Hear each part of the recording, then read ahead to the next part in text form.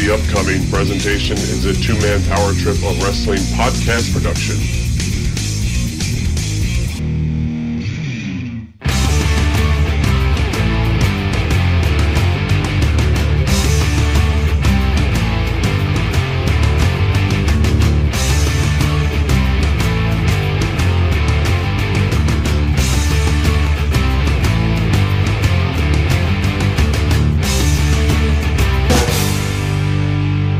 Let's get it going right here, right now. This is New Generation Declassified, and you're listening to an all-new episode of the New Generation Declassified here exclusively on the two-man power trip of wrestling's podcasting empire. If you didn't know by now, my name is Chad, and every single week I am joined here by the greatest broadcast team this side of 1995.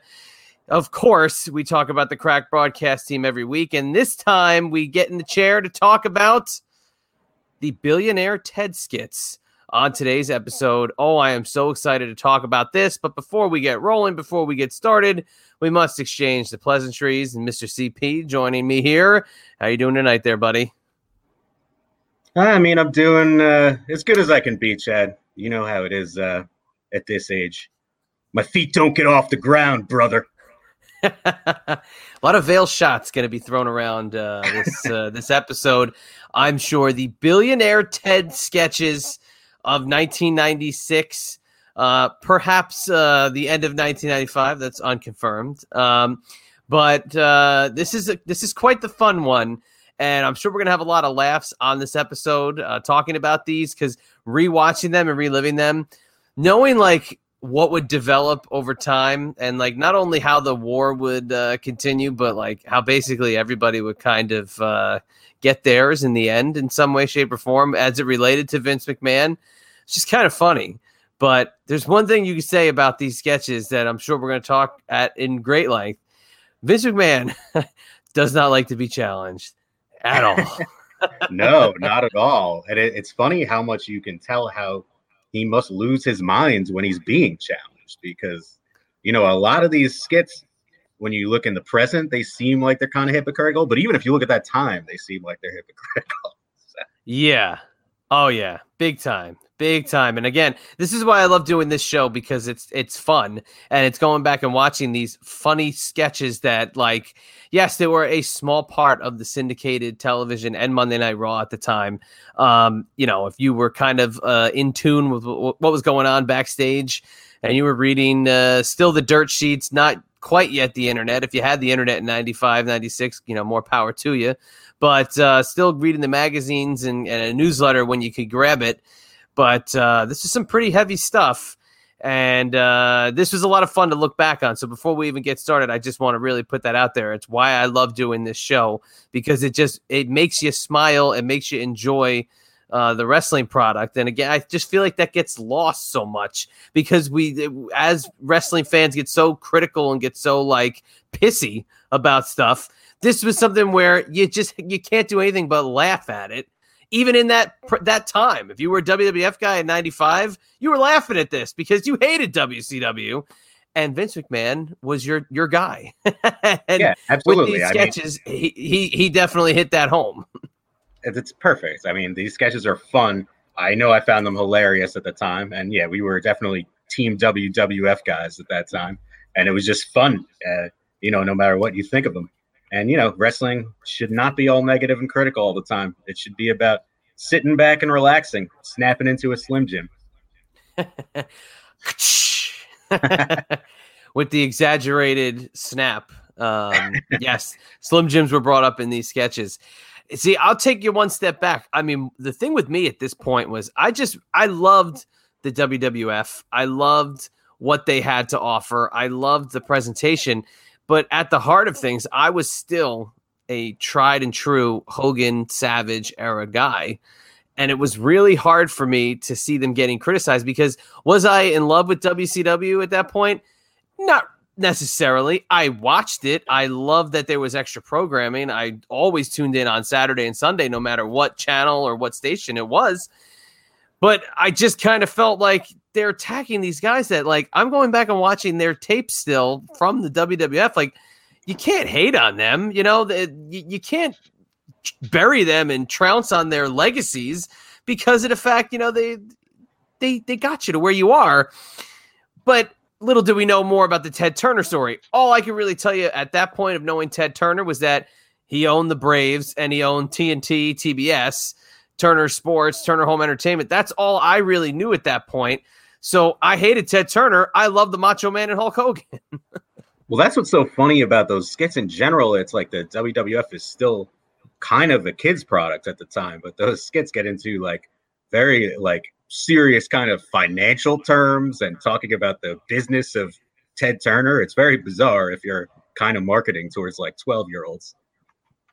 Yeah, absolutely. And let's not also forget that poor Scheme Gene, aka Mean Gene, thrown under the bus as these sketches would kind of roll themselves out. But before we get rolling into it, just also joined here, of course, by the man with the golden mouse, Mr. Timmy W. Timmy, this is one of those assignments that I think is kind of funny to go back and watch these things because we're not really critiquing matches or skills or you're better at this and this. This was just plain old silliness.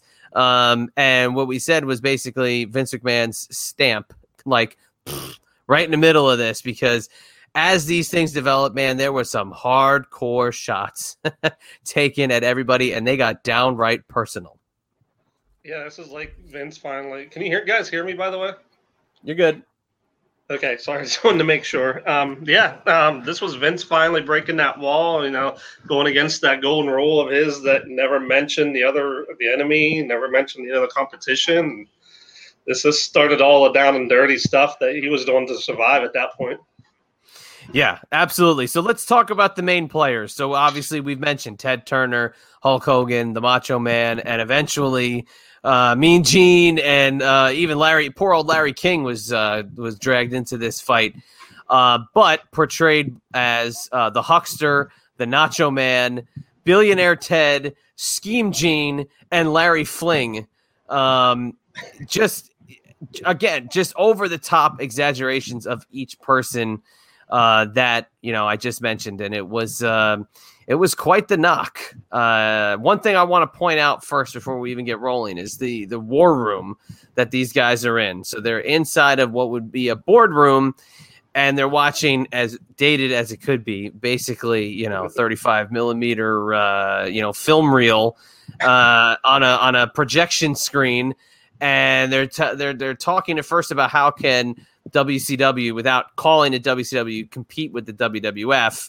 And they show moves of guys that ironically would all end up in WCW in the next year or two.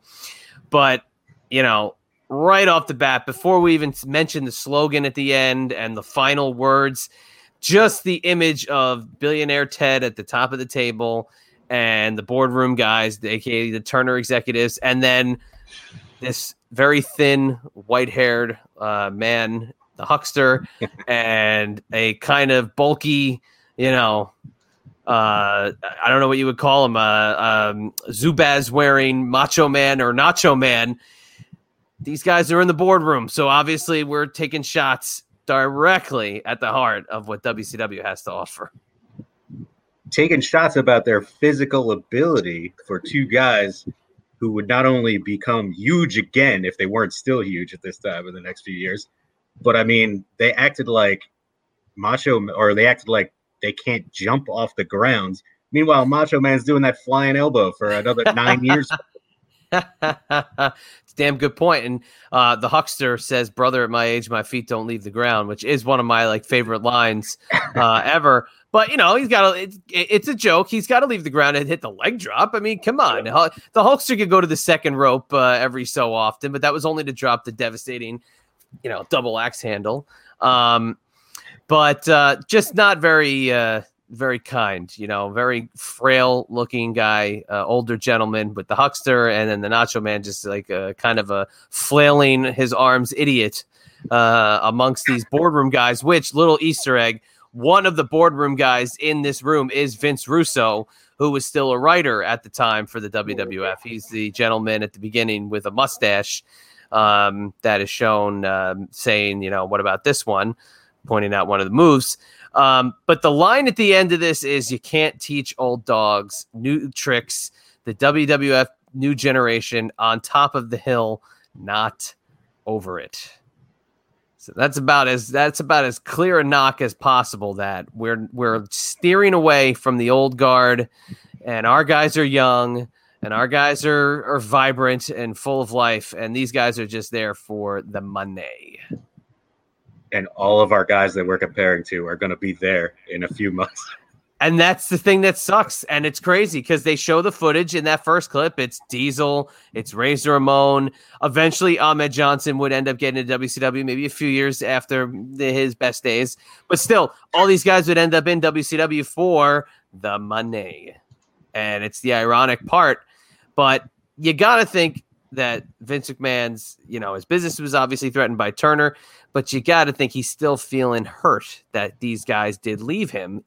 We talked about, yes, he didn't want Macho Man gone. He wanted to put him in the ambassador role. And I'm sure the same speaks for the Hulkster at some point, but I just feel you can't knock those two guys. Take down Ted all you want. And he never brings up Bischoff. There's no Eric Bischoff character, but the Macho Man and the Hulkster and Mean Gene, they take daggers, to the back. That's also, I think Bischoff has sort of alluded to this, but I from just the business world in general, it makes perfect sense that he never mentioned Bischoff, because he wanted it to be clear that, he's competing with Ted Turner, not an underling. Exactly. Yeah, that's a great point. That's an absolutely great point. What were you going to say there, Timmy? Nah, the same thing he said, that everything, from my understanding, that was what it was Bischoff was nothing to him. And it was all, that age-old war that Ted and him had started, years before this, that it was, directly targeted at him, and no evil Bischoff. Yeah, who was Eric Bischoff to him at that point? It was the guy who didn't get the announcer's job a few years earlier. The guy with the mop in his hand, yep. Right, the guy, with the mop in the audition, in the AWA as an announcer, and manages to become an executive at WCW. But again, as we'll talk about, as each episode kind of evolves, the shots get a little harder and they get a little more rotten and a little deeper. And this one the first one kind of starts out a little, I would say not just lighthearted, but this one's more fun. Whereas the other ones get a little edgier. This one's a little more goofy. Right? Would you agree? I would 100% agree. They go down a very different path as you get into the later episodes. Yeah, so you get them in the war room. The first couple are in the war room, and they're just reviewing the film, and they're talking about things that they could do to compete with the WWF. The next one, I believe, was the one where they talk about the slogans, which, again, if you watched back then, you're laughing at, because, they're bringing up the original Raw slogan, uncensored, uncooked, Raw, and they're talking about, we can't steal that one. We've already stole stuff from other companies. They bring up where the big boys play. It's fun. And if you're a fan, you were laughing because these things were very clear to you what they were making fun of. By the time they get to the next to last one and the last one, you're sitting there going did they really sit there and pull quotes that Ted Turner said in a magazine about about segregation? Where the hell did that come from? Yeah, that particular one is crazy. I couldn't remember that one when I saw it today. That was one that just didn't pop in my memory. I assume it only aired once on Raw ever. But these, I can't remember if they aired it on Raw and then the weekend shows, or I remember some debuting on the weekend shows and then being on Raw and being. They all were Raw. Debuted. They were all Raw and then replayed on the weekend. Okay, all right. Obviously that makes more sense. I just remember seeing a lot of them on the weekend shows. Oh yeah. And they would have a Vince. What are you gonna say? Sorry, I was just gonna say I can't imagine the Ted Turner game show skit being on Saturday morning on Superstars. See, that one I don't remember. I specifically do remember the first one being on there and Vince doing a whole Southern accent and saying, we're going to Billionaire Ted's Wrestling War Room. And, a lot of this goes back to the conversation that Vince McMahon had with Ted Turner back in the early 80s when when Ted was trying to buy his way into the business and said, Vince, I'm in the wrestling business.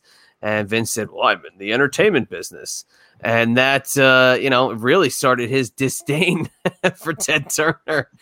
And man, I mean, if he could have had 5 minutes with Ted Turner at some point, I'm sure Vince McMahon would have killed him, because these things are vicious and aggressive, to say the least.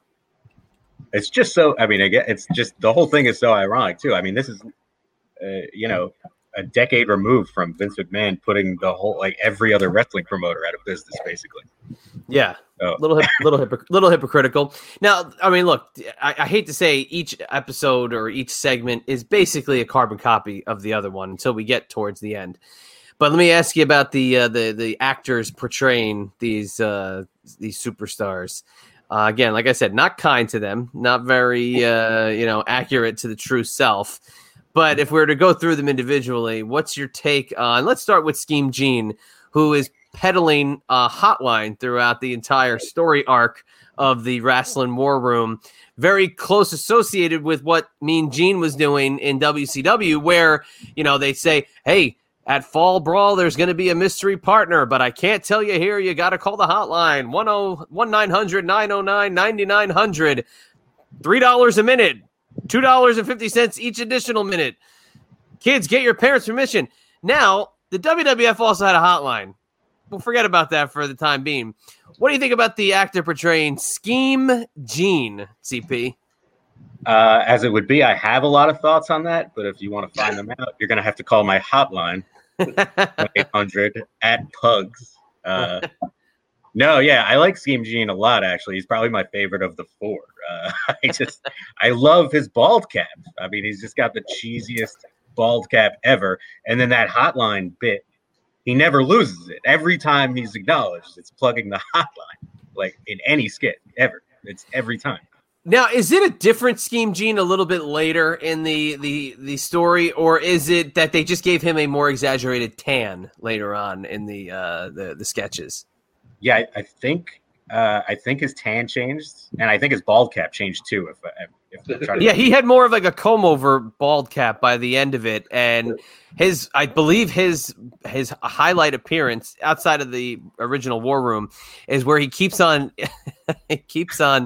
interrupting Jim Ross's Royal Rumble report to say there's a mystery partner, or mystery man, but you got to call the hotline, and the mystery guy is Vader. He keeps making the V with his hand, and the mystery that he's trying to peddle on the hotline was already revealed the week before on the same Royal Rumble report. So just funny how they intersected, this sketch, this goofiness with the actual Royal Rumble report for ~96. No, yeah, it's great. And it is funny that Jim Ross, it's interrupting the Royal Rumble report. I mean, Jim Ross was usually the one on the WWF hotline, right? Yeah, by that point, the Ross report was like the staple of the WWF hotline. And I remember calling the WWF hotline a lot and playing trivia and, not really winning anything, but just you get to hear, like the British Bulldog tell you, that was a great answer. Or Big Daddy Cool being like, "Hey, great job. You know your stuff." And, of course we did that at a friend's house. So, it was definitely not on my dime. Yeah, I was going to say, I don't think the Chadster's father would have been happy about WWF hotline. Absolutely not. And if anybody also knows me, that I'm not going to be that silly to put that expense out. I'm going to have somebody else take care of that and milk all the benefits. I get to hear a couple minutes of like Savio Vega's theme song on the WWF hotline. But yeah, the actor portraying Scheme Gene, I think he did a great job. Very funny, especially when they tanned him up and gave him the comb over. I thought it was a little more accurate than just the porno stash and bald cap that he had in the first one. How about Billionaire Ted himself? Now, we know that WWF loves their impersonators. They had how many times the Bill Clinton impersonator pop on, right? Yeah. Special guest at WrestleMania 10. That's exactly right. And Survivor Series 95 as well. This guy who played Billionaire Ted hit it out of the freaking park and deserves like an Emmy for his portrayal of Ted. And if they were going to do an expose movie at that point, they could have picked this guy. Yeah, no, but it's similar to you though. Like, I don't know how much exposure I had to Ted Turner before this. I think I probably always looked at Ted Turner in my entire life after this through the prism of this Billionaire Ted character. I just remember him at all the Brave games. He'd always be in the box with Jane Fonda, and who is referenced by Larry Fling in one of the sketches. He keeps just referring to her as Hanoi Jane, which is just very funny. And again, not what you think you're going to hear on WWF TV. But I just knew him as the guy who owned the Braves and owned Turner Sports and Turner Home Entertainment. And I thought this was pretty damn accurate because he was just so goofy. That's all I ever saw was Turner smiling and clapping at the games. I don't know. No. This guy looked, facially and whatever, it kind of looked almost exactly like him. He looks facially like him. His voice it's parody amped up, but it's still kind of similar to Ted Turner the way it talks. I mean, it's great. Yeah, absolutely. I don't know what that noise is in the background, but there's a motorcycle going by my apartment. You say it's not one of the Nacho Man or the Hucksters little motorized scooters coming in. And then, the Nacho Man guy was just kind of goofy. I can't really give him like a firm grade or like a firm, like he was good at this or he was good at that. I think the guy to focus on is the Huckster because like they put a lot of effort into the Huckster's attire. Yeah, no, absolutely. The Huckster's hilarious. He's probably it's probably kind of the most personal shots are at Ted, I guess, but at the Huckster, it's all personal towards Hulk Hogan. He has the backwards, what do you call it? The backwards Hogan shirt. The ripped part is in the front instead of the back. And again, it's the shriveled physique. It's an older gentleman. The one we have on the screen now is the press conference, which is just like it's ridiculous. And the billionaire Ted's answering questions from the media and just ducking them left and right, but. The Nacho Man and the Huckster are just posing in the background. They're very distracting if you follow them. Their absolute like over the top motions are distracting. But this is where they take the dark turn around this press conference because the shots start kind of raining in that you can see are Vince McMahon directed and written. Start talking about his cheap suits. Okay, that's one thing. He buys his suits at Kmart. But then, like, calling him a hillbilly, and he's backwoods and all this stuff. Like, this is where they take the dark turn around this one. Yeah, no, definitely. I think it's Sears, right, where he gets his suits. Or Sears, that was it. I thought it was Kmart. Yeah, Sears. Yeah, and then you get to these weird news articles that they start mentioning too, where they're posting in what was it, the New York Times, Wall Street Journal. Yeah, Wall Street Journal. Yeah. Yeah, like putting this effort in, like to say like, this guy could own half of American cable and he's choosing to go after the WWF. He could have had any night of the week for wrestling. He picked Monday. And, look, Nitro is only a couple months old. And if it made that much of a impression on Vince at this point, you knew Nitro was trending in the right direction. And Larry Fling Live, I mean, do you get any bigger than Larry King at that point in terms of a talk show and a stop for promotion for authors and actors and musicians and politicians to come on? So what are we going to do? We're going to parody Larry Fling, and it's going to be Larry Fling. See, I'm already getting used to calling him Larry King, calling him Larry Fling. And then this guy, you want to talk about impersonators, this guy with the over-exaggerated jaw, like the suspenders. Yeah. This guy gets an A+ too. Yeah. He does get an A+, although I can't lie. I wish they found a young Norm Macdonald to play this Larry King because Norm used to do a great Larry King impression, and it was 3 years after this probably. They probably could have got him for nothing to do this sketch at this time. But, the Larry King guy is hilarious, and the show format is great too. I mean, he's just taking calls from the Huckster and the Nacho Man at first. Now, this is one I found to be very interesting because they take the storyline from WCW of the Hulkster getting hit with Miss Elizabeth's shoe, or it was a Macho Man or Hulkster gets hit with Miss Elizabeth's shoe, and that's Hulkster, how she turns on them and goes to Ric Flair and the Four Horsemen. But they bring it up, and it ends up being used multiple times in the rest of these sketches that the Hulkster's afraid of the ladies' shoes. Yeah, there's a no high heels stipulation in the WrestleMania 12 match between the Huckster and the Nacho Man. Yes, and for those wondering, it was Terry in Tampa that was calling in. That was the Huckster on the phone. I mean, again, like this is valuable screen time that they're putting on. So they're losing this war, but they're taking 5 minutes at the end of their show that instead of having a go home hot match to a pay-per-view, whatever, they're doing this. And this is unbelievable that they would give it this amount of attention. Oh, there's Hanoi Jane. There she is. Yeah, how else would you build towards a WrestleMania than the Billionaire Ted skits? Which, that was the culmination of this, was a free-for-all Huckster versus Nacho Man geriatric match that became just the background to the fact that Vince was taking his 5 minutes to roast Turner. And, when we get to some of the later ones, I think was there like 8 total or something. But when you get to the later ones, when they start pulling out his quotes that he said and putting up the disclaimer that, he basically, this is a joke, but the quotes contained are actual quotes by the man who could control 50% of America's cable system. Like they're literally hammering this home. But now another interesting little wrinkle is the USA Network told Vince to end this and just said, you can't do this anymore because you're losing it. You're getting too out of control. You're starting to kind of blur the line, and eventually you're going to screw up, say something, and it's going to get us sued, and we don't want to deal with that crap. Yeah, no, which is pretty crazy.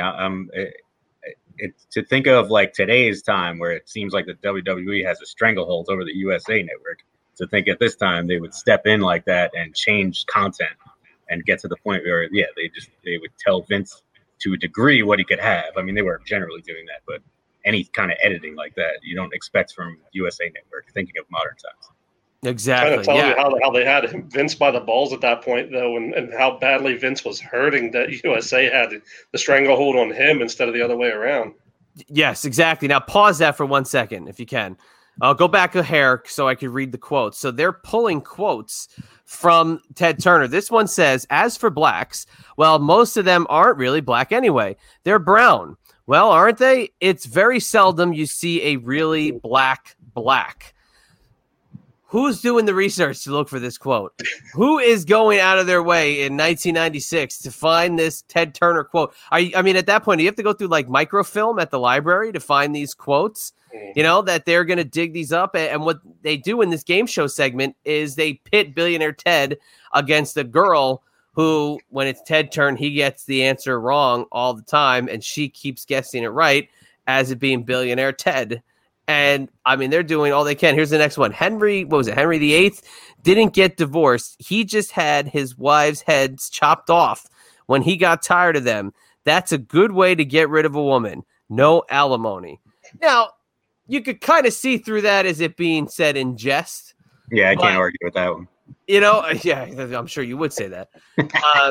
That's, clearly said as like it's just a goofy thing, but no way. Throw that one on the graphic screen, and we're gonna keep rolling with it, and we're gonna putting this on TV trivia with Wink Martindale or whoever was this their version of Wink Martindale on the game show?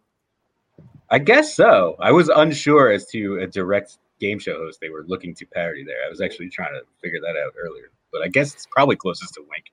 Yeah, probably closest to Wink. And by the way, the Nacho Man cheers on Billionaire Ted during this segment, and the Huckster was tied to a guardrail and could not make it in time for the game show. Now, here's another quote: "If you want to fish, go out and make $1 million and buy your own stream." Now, that's just stupid. It's not even like that's so petty. Why would you use this quote? It's just a dumb quote. Yeah, it doesn't really make any sense. If you want to fish, just go fish. Exactly. I know, you're quite the fishing connoisseur these days. But it's ridiculous. Here's one more quote, okay, before we move on to the final couple here. I'm worth a couple of $1 billion, and I feel poor. I really do. Now, that one is killing Vince. Because at that point, Vince is like, I'm only a millionaire. I'd love to be a billionaire, and I'll get there someday. But again, anything to humiliate this guy is it's over the top. But you got to give Vince McMahon credit for sticking with it. Yeah, no, I sort of admire it in a way, though. It's kind of it's kind of, I don't admire it, but it's gutsy to just put all this stuff out there just for like a petty personal thing. Yeah, no, it's crazy. And, again, this was to build towards a match, I guess, originally that would pop Vince McMahon and pop, the guys in the back. I'm sure Brother Brucey is probably laughing his ass off at some of these things too. But, was this worth the valuable airtime on a show like WrestleMania 12 that would be remembered for the main event with Shawn Michaels and Bret Hart in the Iron Man match? When, remember, last week, CP, we talked about the WrestleMania 12 pre-show tag team match that was basically forgotten. Like, oh, yeah, there's a tag team title match on this show, and they're trying to make time for this. Like, if you're trying to take down these people that are taking you out, why would you kill them with this valuable airtime? Kind of, that's where I don't, I can't get on board with the motives of poking fun at this crew. Yeah, no, I mean, you could put it on just, a middle match on Raw, I guess. I mean, it's on the free for all. Sometimes it's hard to get motivated to watch pre-shows, although it wasn't really at that time because the pay-per-views were so much less long than they normally are now. So yeah, no, I agree with you. It's definitely probably too much airtime to give these people, especially on a WrestleMania event. Yeah, I mean, and look, I mean, there's nothing really much else to say. They do training montages. It's just more veil shots at Hogan and the Nacho Man. And let's be frank, Hulkster's comeback in 2002 would be huge, and he would be the champion. So what are you really laughing at? What are you really poking fun at? He's going to be your champion close to 50 years old. And Bret Hart was approaching 40 at this point. He's 38, 39 years old. Kevin Nash was starting to get close to 40. There were guys that you couldn't really poke fun at too much because they would eventually be in WCW, and you would, 9 months later, have a parody of Razor and Diesel. And what was the poke at Razor and Diesel? These guys are younger. They're more athletic. They can do this. They can do that. They're not these old, they're not the new generation of guys. I just feel like he lost sight by the end of it. It really kind of went off the rails. There's so many things like that are just so crazy when you think about them in context, though. I mean, first of all, right now, half of the current WWF or WWE roster is in their 40s. I feel like everybody's older in the WWF, or a lot of people are. And then if you think about these early sketches, I mean, they make jokes about, we came here because there's no wellness policy. We can take steroids here. I'm not quoting that exactly. Yeah, basically. But it's like, you're going to take jabs about that. The only reason you have a wellness policy is because there was a major steroid lawsuit like 2 years prior to this. Like, I don't know. It's so crazy. Yeah. Yeah, that's exactly right. And that was, I believe that was the one where they were talking about the slogans and stealing stuff. And one of the vague things, let's have no drug policy. And good Lord. I mean, like that's not even something that makes logical sense. And the last one here we'll cover before we get into the wrap up, because we've got some wonky time this week. It's a parody of the A Few Good Men movie with You Can't Handle the Truth, clearly filmed in Stamford, Connecticut. As you can see, the Stamford, Connecticut skyline basically behind the guys who were sitting down talking to Ted. But I guess at the end of it, like, what do you think this accomplished? That Vince had these guys in his sights and that he couldn't rest until he beat them, or that maybe he wanted them back? And this was like, showing your ex-girlfriend that you might want her back by taking your new girlfriend around her. You know what I mean? It's one of those things. What do you think the motive was at the end of the day when these were done? Yeah, I mean, I know Vince is a genius businessman, but I don't know that there's a huge motive behind it. I feel like he was hurt by the fact that some of his guys were his premium competition at the time, starting to come up and nip on their heels ratings wise. And then obviously, he had this visceral hatred towards Ted Turner that's, dated years back, as you mentioned before. So I don't know. I don't think he couldn't have expected to, like, people were going to see these skits and then be like, I'm never watching WCW again.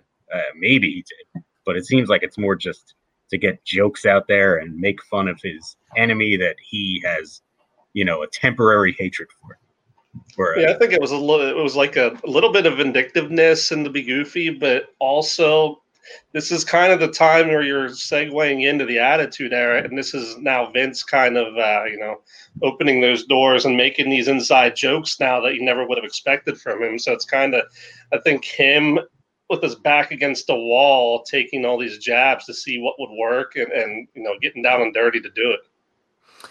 Yeah, I agree. And, these end in March 96, and by May, you have Diesel is the first one to jump ship, and then Scott Hall jumps ship, and then there's the NWO. So if you weren't watching WCW, and just by chance you were like, oh, I kind of miss Macho Man and Hulk Hogan and Mean Gene, I'm going to head over to Nitro, then that's probably what these sketches did for you. But I'm glad that's weird, though, because I think they did that for me. Yeah, they could have. And then guess what? By the time you switched over, it was NWO time. And that's where we'll cap our story here this week. It's just, again, it was fun to go back and watch these. It was fun to take a look at something, A, I haven't seen in a long time, but B, was just, again, silly and being a little bit, dicey. But, it was what it was, and it was fun to watch. So we'll head into the wrap-up here on New Generation Declassified. Of course, if you want to follow anything going on in the TMPT Empire, it's tmptempire.com. If you want to follow me, it's at Chad EMB on Instagram and Twitter. There you can find out everything else going on in my world, all the other projects happening, a lot going on. So that's the place to check it out. And please, feedback. Every week I hear something new. Every week I hear that somebody's enjoying something about the show that they never learned or went back to see that they didn't remember. Hopefully, you'll go back and watch some Billionaire Ted. And again, appreciate everybody for that. So, CP, I'll give the floor to you quickly. The Stick and Moves podcast, anticipating the new season. Anything else you have going on? The floor is yours. No, yeah, just check out season 1 at you can Google Stick and Move Stories podcast on Google, and you'll find it. You'll find the whole season if you want to listen to the season 1 archive. And I'm excited to be a part of another episode of New Generation Declassified, where nothing is old or unofficial. That's true, but if that motorcycle comes back, he's going to be hearing from the Chatster directly. That's for damn sure. All right, Timmy, anything you got? Closing points, segments? What do you got going on in your world? Nothing. Yeah, I just really got to get going to call that 900 number quick. So, as soon as we can say it, I'm out of here. Well, listen, get your parents' permission before you call the 900 number, 1-900-909-9900. Don't forget to tell them that Scheme Gene sent you. All right, well, we'll tap out this week for New Generation Declassified, for CP, for Timmy W., the crack broadcast team. This is the Chadster, and we will catch you on the flip side. Thanks for listening to the two-man power trip of wrestling. What the world is downloading.